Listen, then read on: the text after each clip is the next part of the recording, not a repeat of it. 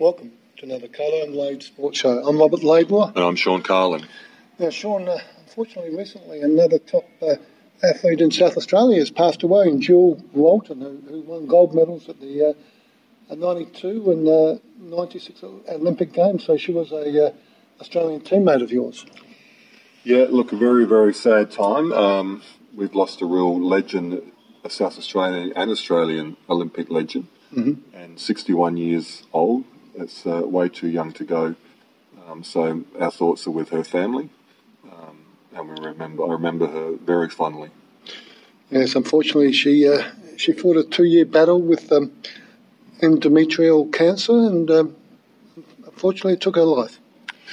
Yeah, it did, and it was a shock to hear. We sort of, with sort of keeping up with different things on Facebook and so on through Olympic stuff, you hear about stuff like that. So you always hope that people will make a recovery. We're very sad. So, what are your memories of Gill, especially pre-Olympics, of a developing athlete that she was becoming? Well, again, I didn't know Gill that well, but I met her a few times. And the first time we met, and we were talking before, and that's what I have to find a great photo. We got called up, Simon Fairweather, who was the great archer, and he used to do all the Mars commercials. I don't remember that back in the day, but he won a gold medal in Sydney. And Gill and myself, we went to her property up in the hills, and we had this photo taken up on top of a hill. So we had Simon, and it was a silhouette photo, beautiful photo. And so Simon was with his bow and arrow, with the arrow pointing in the air, and I was swinging the hammer, and the hammer was caught at a particular angle, and Gill was there with her great horse, Peppermint Grove. And so we're all sort of lined up on the hill in Adelaide Hills in a silhouette. And I'll have to find that picture because I remember the time when it was advertised, it was just stunning. And so I got to meet Gill then for the first time. And she was such a lovely, generous, warm person. And her husband, Greg. And so we were there for a little while having a chat and doing the photo. And of course, at the Olympics, she's a legend. I mean, especially, 2 gold medals and the circumstances in 96. They're the type of things that when you're there as an Australian athlete, those sort of things bring people together because, you're all there competing, but then sometimes special things happen. And, of course, now it's history of her falling and hurting herself quite badly and continuing. And obviously that sort of tenacity and grit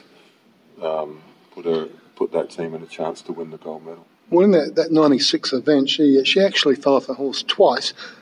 Once within 5 minutes at the start, and she got on again, and she actually broke her collarbone and her ribs, and she helped Australia win the gold medal for the eventing category. And I remember listening to Australian Story recently where she had this really good quote about why she got back on the horse. It was, you don't go to the games to be a wuss, you don't go to the games to be a wimp. And I think she really, that explains her character quite a bit, doesn't it? It does, and and it also shows, if you just met Jill and you didn't know what she'd done, people have these inner strengths that we just often don't see or know about until people are put to the test. And, a lot of people would not continue.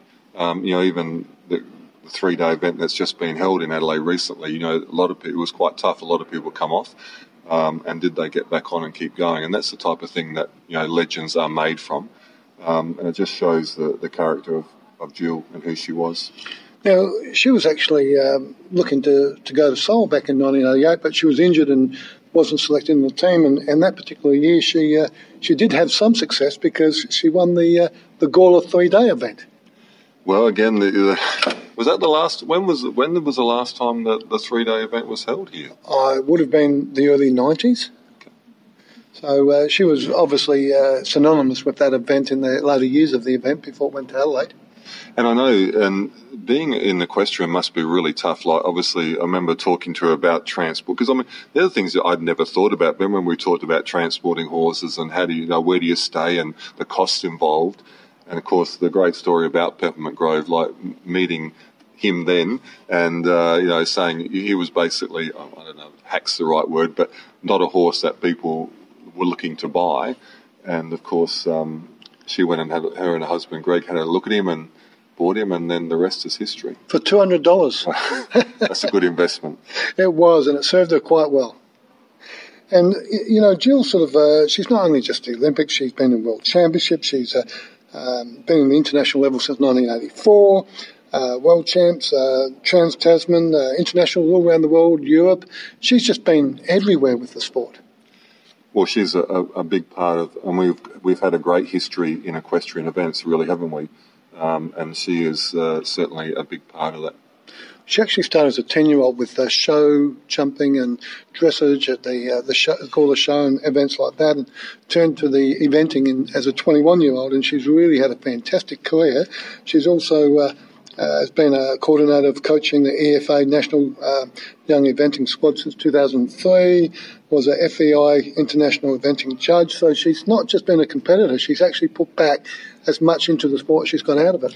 Yeah, and I think, Jill was a real ambassador for the Olympic movement, and, I went to a few functions where she spoke, and she was always generous with her time and spoke so warmly and just very natural. But she always had a good message and, obviously a great story. So we could always, all of us athletes, learnt a lot from her. Now, of course, when she won her first gold medal back in 1992, again on Pepper McGraw, she was actually the first female to medal at the Olympics of all the world champs for eventing for Australia, the first woman athlete to do that. Breaking ground. I mean, that's a long time ago now, but probably, setting up pathways for other young girls to follow. And again, I think that shows her tenacity and, in that sort of, not always male dominated, but obviously it is around the world. And for her to do it on the horse she did, the background she came from, and the obstacles that she had in her way prior to that, and to get to 92 Olympics and be part of a gold medal team, and then again do it in 96. As I said from the beginning, it's what legends are made of. Well, of course, Australia has always been high up in the equestrian stage around the world, but for Jill to sort of be a female to do it, it really broke new ground and sort of it's an event probably not a lot of sports lovers have a big interest in, but when Jill sort of won it and the way she won it in 96 with her courage, it's left an indelible mark on many sports fans' memories. So she really was a groundbreaker. I think you're right. And I think South Australian fans too, because we've had, like you say, the Gawler 3-day event, and then obviously that 3-day event has now been in the city for a long period of time. There is a connection there. And obviously Jill being such a forerunner and leader in that event. And at the time, I remember clearly, there was so much media interest in what she had done and what she had achieved, and rightly so. So she's been a real ambassador in that sport, and I know that she'll be missed in that area, but also missed by all of us. Thank you, Gill Rolton, for the memories. This is the Carlo and Lowe Sports Show. I'm Robert Laidlaw. And I'm Sean Carlo.